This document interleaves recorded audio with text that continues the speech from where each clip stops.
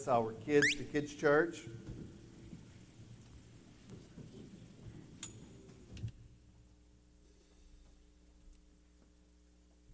As the ankle biters are making their way out, you can turn your Bibles to the book of Samuel.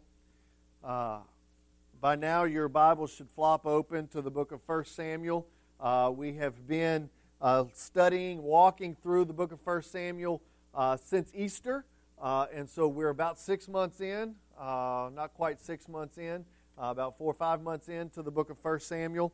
And so we are neck deep into Samuel, where we are beginning the reign of Saul. God has anointed Samuel.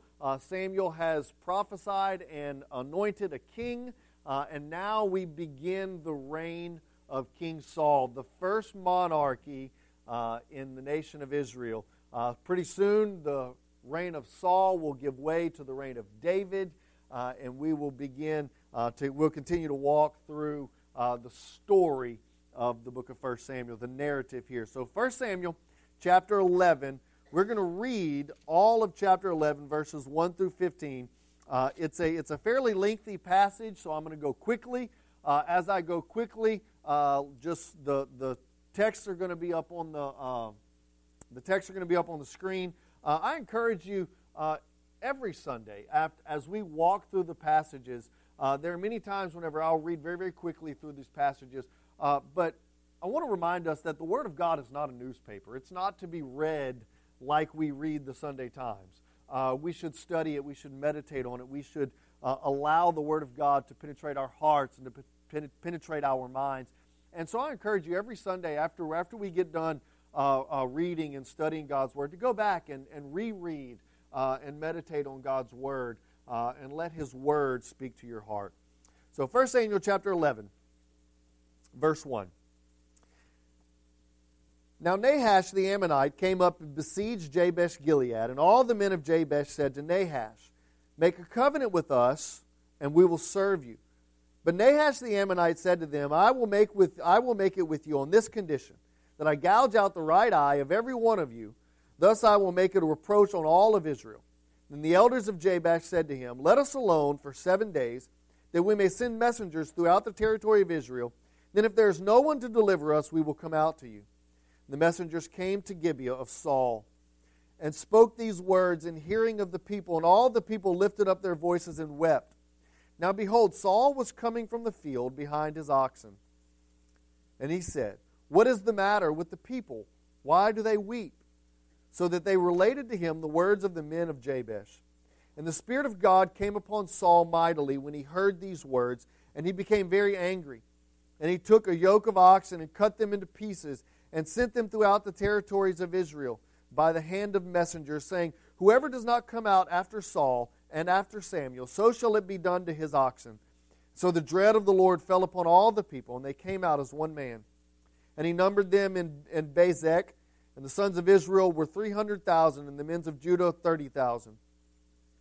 And they said to the messengers who had come, Thus you shall say to the men of Jabesh Gilead, Tomorrow by the time the sun is hot, you shall have deliverance. So the messengers went and told the men of Jabesh, and they were very glad.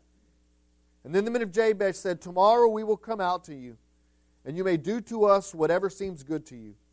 And it happened the next morning that Saul put the people in 3 companies, and they came into the midst of the camp at the morning watch, and struck down the Ammonites until the heat of the day. And it came about that those who survived were scattered, so that not 2 of them were left together.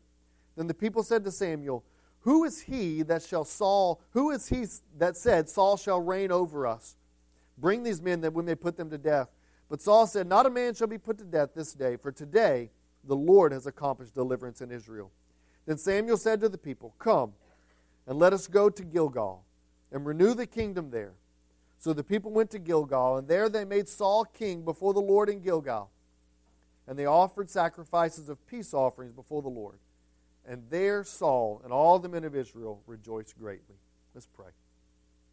God, we thank you that you speak to your people. We thank you that you use your word to speak to our hearts. Lord, this morning may we see Jesus. May we see him as the King of Kings and the Lord of Lords. May we see him in the book of Samuel. May we see him in your King Saul. May we see Him in your deliverance. God, we pray for your Holy Spirit to speak to our hearts this morning. It's in Jesus' name we pray. Amen. Well, my prayer today is as you leave, that you will see hope in the midst of despair, that you will see triumph come out of tragedy. And every one of us, without exception, have experienced dark days in our lives. For many of us, those days are a very recent memory. For many of us, those days are where just last year, where we were sitting in flooded homes or in a flooded church. For many of us, there are those who remember in recent memory sitting in a hospital room saying goodbye to your loved ones. For many of you, it was the death and destruction of that which was sacred to you, that which you held dear. Many of us, all of us, without exception, have experienced despair, tragedy in one way, shape, or form in our lives. And my prayer today is that we would see triumph out of tragedy. Well, I want to back up at the beginning of chapter 11. And I want us to understand that at the end of chapter 10, God has just publicly anointed Saul. And so there is an excitement, there is a newness for the people of Israel. We all remember what it was like on the first day of school. Mom or Dad would take us to the mall or to Walmart or wherever it was, and we would get new shoes, and we would get new clothes. And the jeans didn't have holes in the knees just yet. They would in about 2 weeks, but at this point they didn't. And we all remember what it was like. We'd go walking up and down the aisles, and Mom would spring for the trapper keeper. For those of you who are younger than 30, you have no idea what I'm talking about. But there were these binders. That had all kind of pockets and compartments for your pens and your markers and your whiteout and all the stuff that you would need. And we were excited, and we got these trapper keepers and these binders and these notebooks, and we started out the year and we said, you know what? I'm going to do all of my homework every day. And I'm going to take all my books home, and I'm going to study hard. And that lasted all of about 3 hours. And then you got to school and you started hanging out with your friends, and all of a sudden you weren't excited to be at school anymore. You were excited to be with your friends, and recess was there, and all of a sudden you really didn't care about your trapper keeper anymore. But there was a newness. There was a newness to the first day of school. There was a newness, and it's not just the first day of school. The first day at a new job. Maybe the first day you move into a new city or a new town. Anytime there is something new, there is an excitement. There is a freshness. There is a hope that comes with new. Maybe it's the new home. Maybe it's the new car. There is a hope. There's an excitement that comes with new. And this is where Israel was. There had been a king that had been anointed. They were crying out to God. They said, God, give us a king so that we will be like all the other nations. And God gave them a king. And this was a king who stood head and shoulders above everybody else. He was bigger, taller, stronger, better looking. He was a king like all the other nations. And they were excited, and there was a freshness and an expectancy to this king. And then Nahash shows up. The Ammonites show up. And his reputation had preceded him. If you notice in the text, as soon as Nahash shows up, the Israelites begin to knuckle under. As soon as Nahash shows up, they begin to say, don't kill us, don't destroy us, let us be your servants. Look at the text. He doesn't even have to threaten them. Verse 11, chapter 11, verse 1. Now Nahash the Ammonite came up and besieged Jabesh Gilead, and all the men of Jabesh said to Nahash, make a covenant with us, and we'll be your servants. We'll serve you. All he does is show up in town. And they begin to say, look, don't kill us. We will serve you. We will bow to you. We will be your servants. Their expectancy, their hope vanished just that quickly. Israel was haunted by failures from the past. By past sin, by past idolatry, by past failures, by past oppression. Israel was a people who knew slavery, who knew oppression. Israel was a people who, during the reign of the judges, city after city, village after village, would suffer under the hands of the Midianites, under the hands of the Gibeonites, under the hands of all of the people of Canaan. Even though God had brought Joshua and dispossessed the Canaanites from the land, because of the disobedience of the people, the partial obedience, there were people that remained in the land of Canaan that continued to oppress and continue to be the hands of the enemy and to bring about oppression and slavery to the people of Israel. And they were people that were all too acquainted with oppression. I want to ask you to go with me, if you will, to verse 4. And I want to point something out to you that does not create in you and I the same emotion that it would have created in the people of Israel. Verse 4. Then the messenger came to Gibeah. The messenger came to Gibeah. Now, for you and I, that means nothing.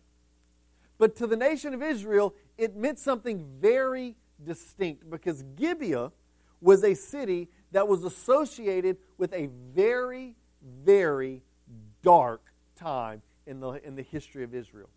There was a time and a period in the nation of Israel where a great atrocity and a great violation on the very essence of humanity that had taken place in the city of Gibeah. And we're going to go to that in just a few seconds. But I want to point out to you, I want to show you some of a parallel. For us in the United Nations, for us in the United States, there are a couple of dates and a couple of events that trigger emotional responses within all of us. If I were to say to you, December 7th, 1941, is a day that will live in infamy. Why? Because on that day, Pearl Harbor was attacked by the Japanese. And especially for those generations that have gone before us, December 7th, Pearl Harbor, that date, those words, today is a day that will live in infamy, those thoughts, and that creates an emotional response within us. Whenever I say Pearl Harbor, it means something to you and I, because we are Americans. Because that is the day whenever our very freedom was threatened. Whenever you hear JFK, you hear November 22nd, 1963.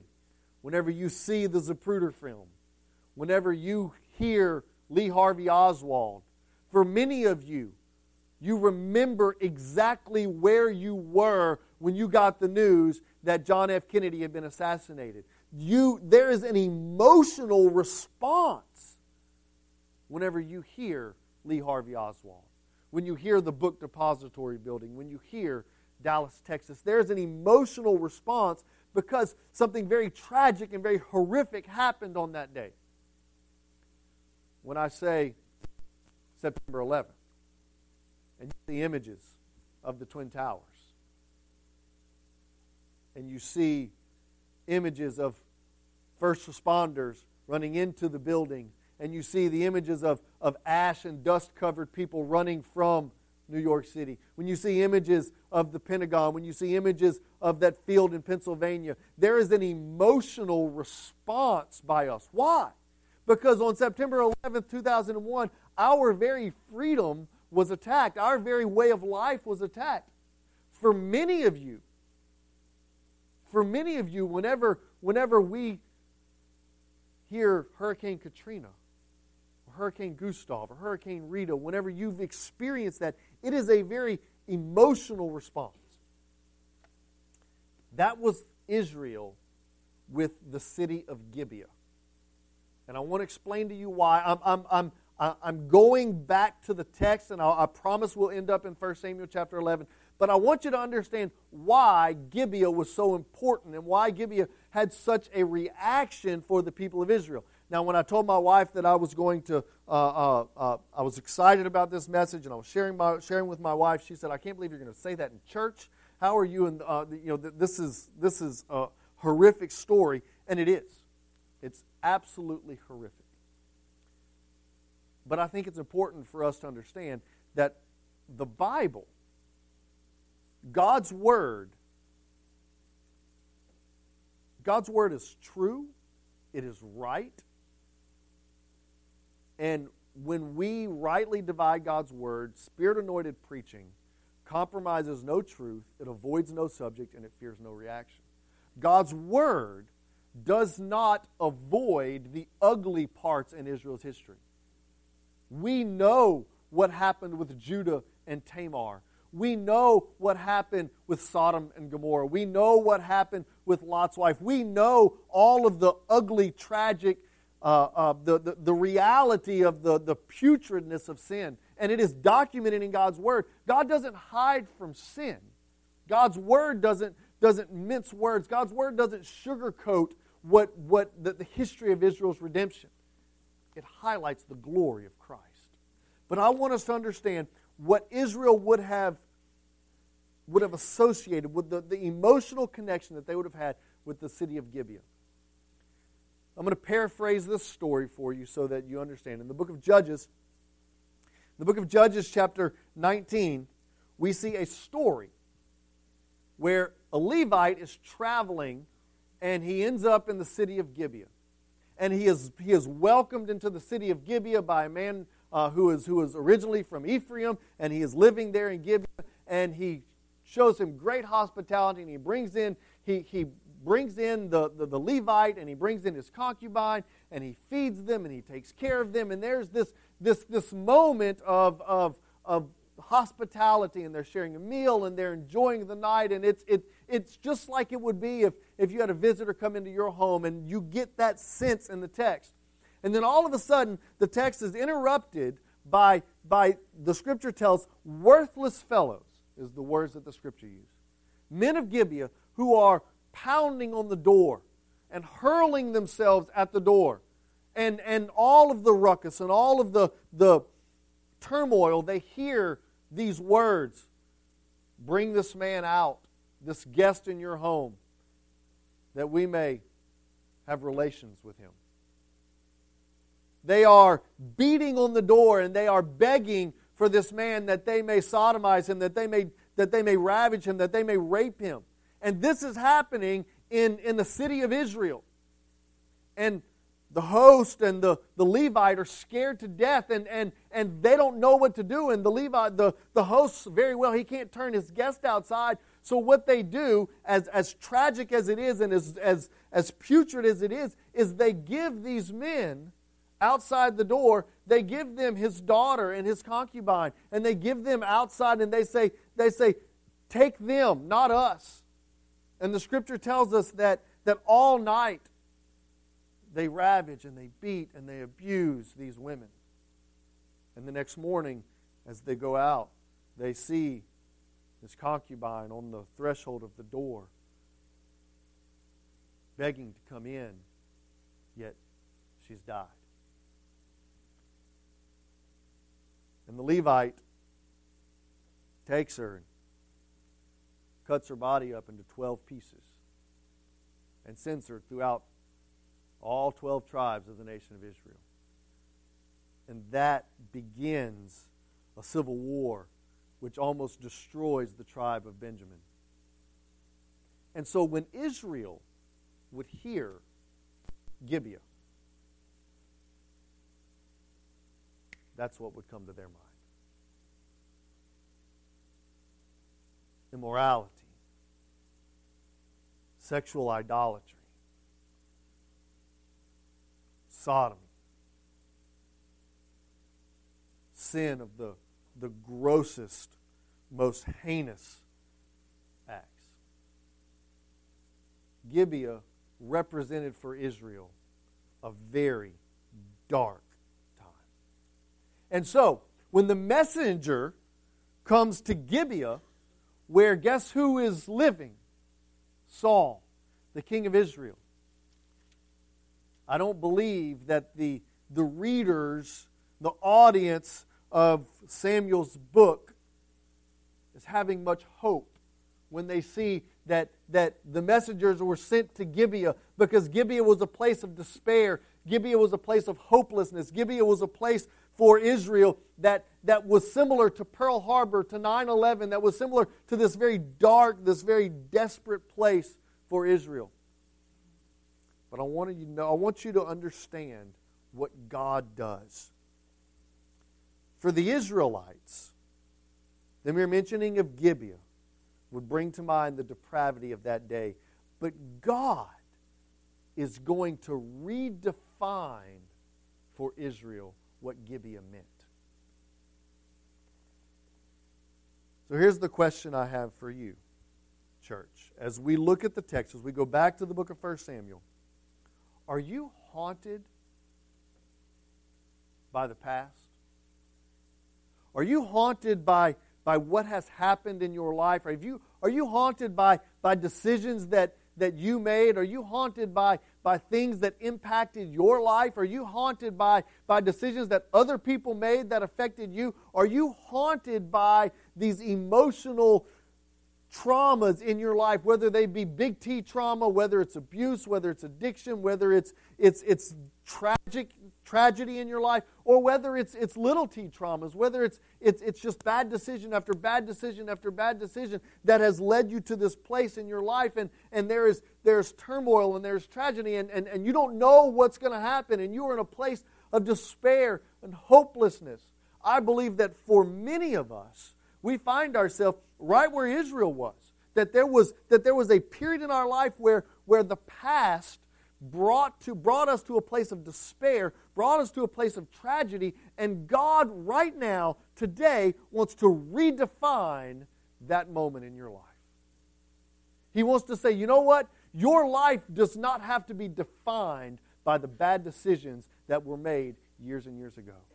Your life does not have to be defined by what happened to you or what circumstance or what environment you experienced at a certain time in your life. That does not have to define you, because God is in the business of turning tragedy into triumph. That's who He is. That's what He does. God is going to redefine Gibeah for Israel. For Israel, Gibeah had been a source of shame. Could you imagine if you were an Israelite? Somebody mentions, we're coming to visit. Oh, really? Where are you going? Oh, we're going to pass through Gibeah. You say, don't go to Gibeah. Nothing good ever happens in Gibeah. For Israel, brought about shame, embarrassment, tragedy. Look at the text. 1 Samuel chapter 11. Saul was coming from the field behind his oxen, verse 5. Saul was coming from the field behind his oxen. And he said, what's the matter? He sees the people weeping. He sees the people crying. He says, what is the matter with the people that they weep? So they related to him the words of the men of Jabesh. Then the Spirit of God came upon Saul mightily when he heard the words, and he became very angry. And if the city of Gibeah did not remind Israel immediately about that tragic event, what Saul does in the next verse, what Saul does in verse 7, certainly would. Because he takes his oxen, and what does he do? He carves them up, and he sends them to the 12 tribes. In the very same manner that the Levite did in Judges chapter 19. Do you see the parallel, church? This is not a stretch. This is not, well, yeah, I can see how you're getting it. He takes these oxen up and he cuts them into 12 pieces and he sends them to the tribes of Israel. Only one other time has that happened in Scripture, and that's in Judges chapter 19. He reminds them of the tragic events of the nation, of what happened in the nation of Israel in the city of Gibeah. And he said, I'm going to redefine this for you. The Spirit of God comes upon Saul. And the Scripture tells us in verse 6 that the Spirit of God came upon Saul, and the verbiage there in verse 6 is the very same verbs that's used in the book of Judges when the Spirit of God came upon Samson. And it came upon rushing upon him, and he was able to destroy 1,000 Philistines with the jawbone of a donkey. The Spirit of God came upon Saul. And when the Spirit of God came upon Saul, I want us to understand the text that the Spirit of God delivered Israel. The Spirit of God replaced their tragedy with triumph. It was not Saul, and Saul understood that. Look at what he says at the end in verse 13. Saul said, "No man shall be put to death this day, for the Lord has accomplished deliverance in Israel." Even Saul understood that his part and his role in this was minimal. It was the Spirit of God that redefined Gibeah, that redefined this moment, this place in Israel's history. God wants to redefine your failure today. He wants to redefine your darkness. He wants to redefine your tragedy.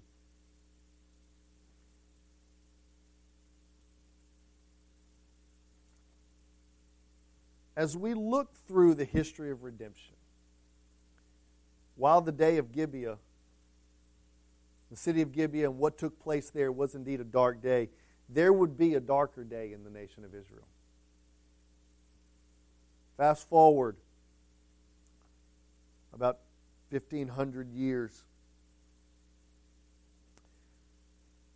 John chapter 1. The Scripture says that in the beginning was the Word, and the Word was with God, and the Word was God. And we look at verse 14, and it said, "The Word became flesh and dwelt among us. And we saw His glory, glory of the only begotten, full of grace and truth." And in John chapter 1, verse 29, John the Baptist saw Jesus descending the hill, and he said, "Behold the Lamb of God, who takes away the sin of the world." And the Scripture tells us that Jesus grew in wisdom and stature, and that as Jesus began His ministry, that He preached and He taught, and He expounded the Word of God in such a way that the chief priests and the teachers were confounded by His wisdom. The Scripture tells us in Luke that even as a young child, that Jesus confounded the chief teachers in Israel.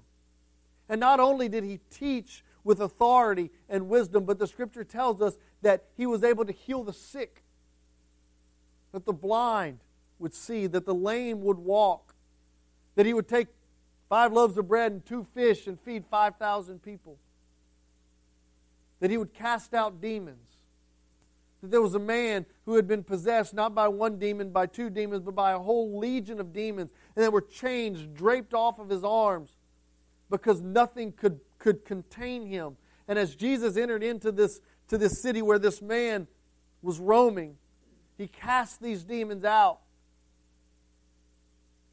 And they come in and they see this man sitting within his right mind. They say, "Who has this authority?" Even Jesus' disciples, when Jesus is on the boat and he is in the midst of the storm, and Jesus stands up on the bow of the boat as the waves are crashing and the storm is beating the boat, and Jesus says to the storm, "Be still," and it becomes calm. His disciples look around and they say, "What kind of man is this?"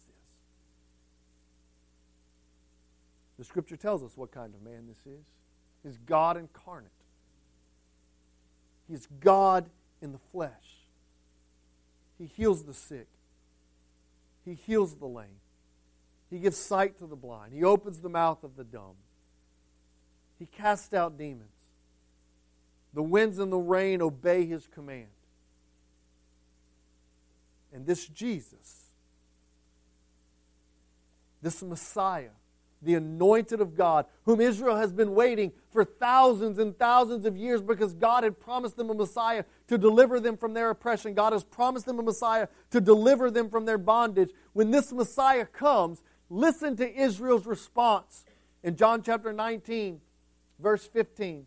Listen to how they respond. "So they cried out and they said, 'Away with Him! Crucify Him!' Pilate said to them, "Shall I crucify your king? Shall I crucify your Messiah?" And the chief priests said, "We have no king but Caesar." These are the same people that as Jesus entered into Jerusalem on the triumphal entry, they were saying, "Hosanna, blessed is he who comes in the name of the Lord. Blessed is our Messiah." And now they cry, "Crucify him." There was indeed a darker day than Gibeah.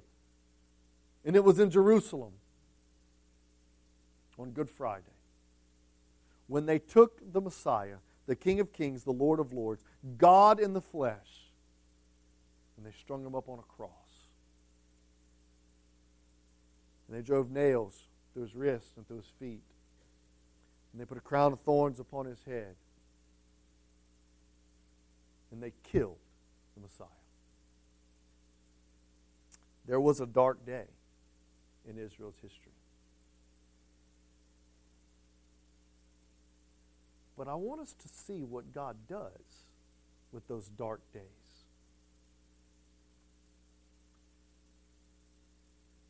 Three days later, Mary, some of the other women, go to the tomb to anoint the body of Jesus. And what do they find? They find that the stone has been rolled away, and there where Jesus was an empty tomb, was grave clothes lying there where Jesus was. And there's an angel saying, "Why do you seek the living amongst the dead? Go and tell the disciples that he who was crucified is alive, that he who was killed has been risen from the dead." And they run back and they tell the others. And Peter and John, they leave and they run as fast as they can. And they get to the tomb and they walk in and they find it just as the women had said. And they come out and they begin to spread the news that Christ has been risen. And then he appears to the two men on the road to Emmaus. And then he appears to the 11 in the upper room. And then he appears to a multitude. And he says, the Spirit of God is going to come upon you. And you'll receive power when the Spirit of God comes upon you. And you'll be my witnesses in Jerusalem, Judea, Samaria, and the uttermost parts of the earth. And then he ascends and he says, "Why do you sit here waiting? Go. Go into all the world, make disciples, baptizing them in the name of the Father, Son, and the Holy Spirit. Teach them to observe all that I have commanded. Lo, I am with you always, even to the age." And the very darkest hour in Israel's history was redefined. It became a time of hope. It became a time of triumph. It became a time of victory. And that's what God does with tragedy and with despair and with hurt and with pain, is he takes it and he redefines it by his grace, because that's who he is. Think back in your life. Think back through those moments when you had nowhere else to go. And you were hurting. You were crying. You were broken. You cried out to God. What does he do? He sends you brothers and sisters in Christ to pick you up.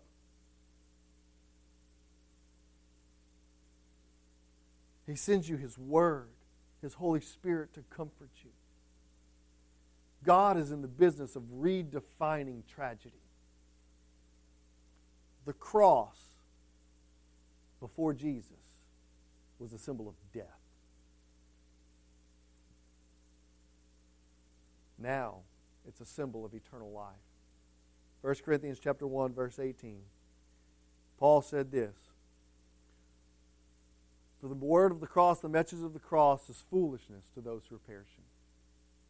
But to those who are being saved is the power of God." This morning, I believe that there are those who are here who are in intense despair. Tragedy. You are in Gibeah. You can't get past the shame. You can't get past the hurt. You can't get past the despair, the tragedy, the hardship in your life. And today, God wants to redefine it. God wants to say, out of despair and tragedy, I am going to bring triumph. That's what He did in 1 Samuel chapter 11. Saul takes his army in there, and they completely wipe out the Ammonites. They completely wipe out Nahash and all of his worthless army. And from that day forward, Gibeah was no longer remembered by the place that was shameful and the place that was horrendous and had this very, very, very disgusting and very, very gross and immoral feel. Now, it was remembered as the place where God delivered Israel from their oppressors. Now it was the place where God brought about salvation to His people, where God brought about deliverance for His people. God wants to redefine and replace your tragedy with triumph. Maybe this morning, God is speaking to your heart, and He said, I want to redefine your tragedy. The Scripture tells us that all have sinned, and sin carries the weight of death. Sin carries the penalty of eternal damnation. John chapter 3, verse 16 says, For God so loved the world that He gave His only begotten Son, that whoever should believe in Him should not perish but have everlasting life. But if you read down to Psalm 3:18, it said, Those who do not believe in the Son, they shall not see life. They shall not see life, for they're condemned already. And verse 36 says, If you do not obey the Son, the wrath of God abides upon you. And for many of us, we live under the condemnation of our own sin. But the good news is that God wants to redefine that for you, and He does so through the person of Jesus. Let's pray. God, You have taken our despair, and You've replaced it with hope. Hope that is not found in us, hope that is not found in our ability, hope that is not found in our religion, hope that is found only in Jesus. There are those here this morning whose life, whose past is haunting them. If that's you this morning, I want to remind you that God takes tragedy and turns it into triumph. God is in the business of taking brokenness and making it beautiful. If this morning, if you're haunted by tragedy, if you're haunted by your past failures, by your past mistakes, God is calling you to come and let Him redefine your past by the cross of Christ. Maybe this morning you've been so overcome with shame and guilt, you feel that you don't deserve grace. You're right. You don't deserve grace. That's why it's grace. It's God's favor, not based upon our merit, but based upon His goodness.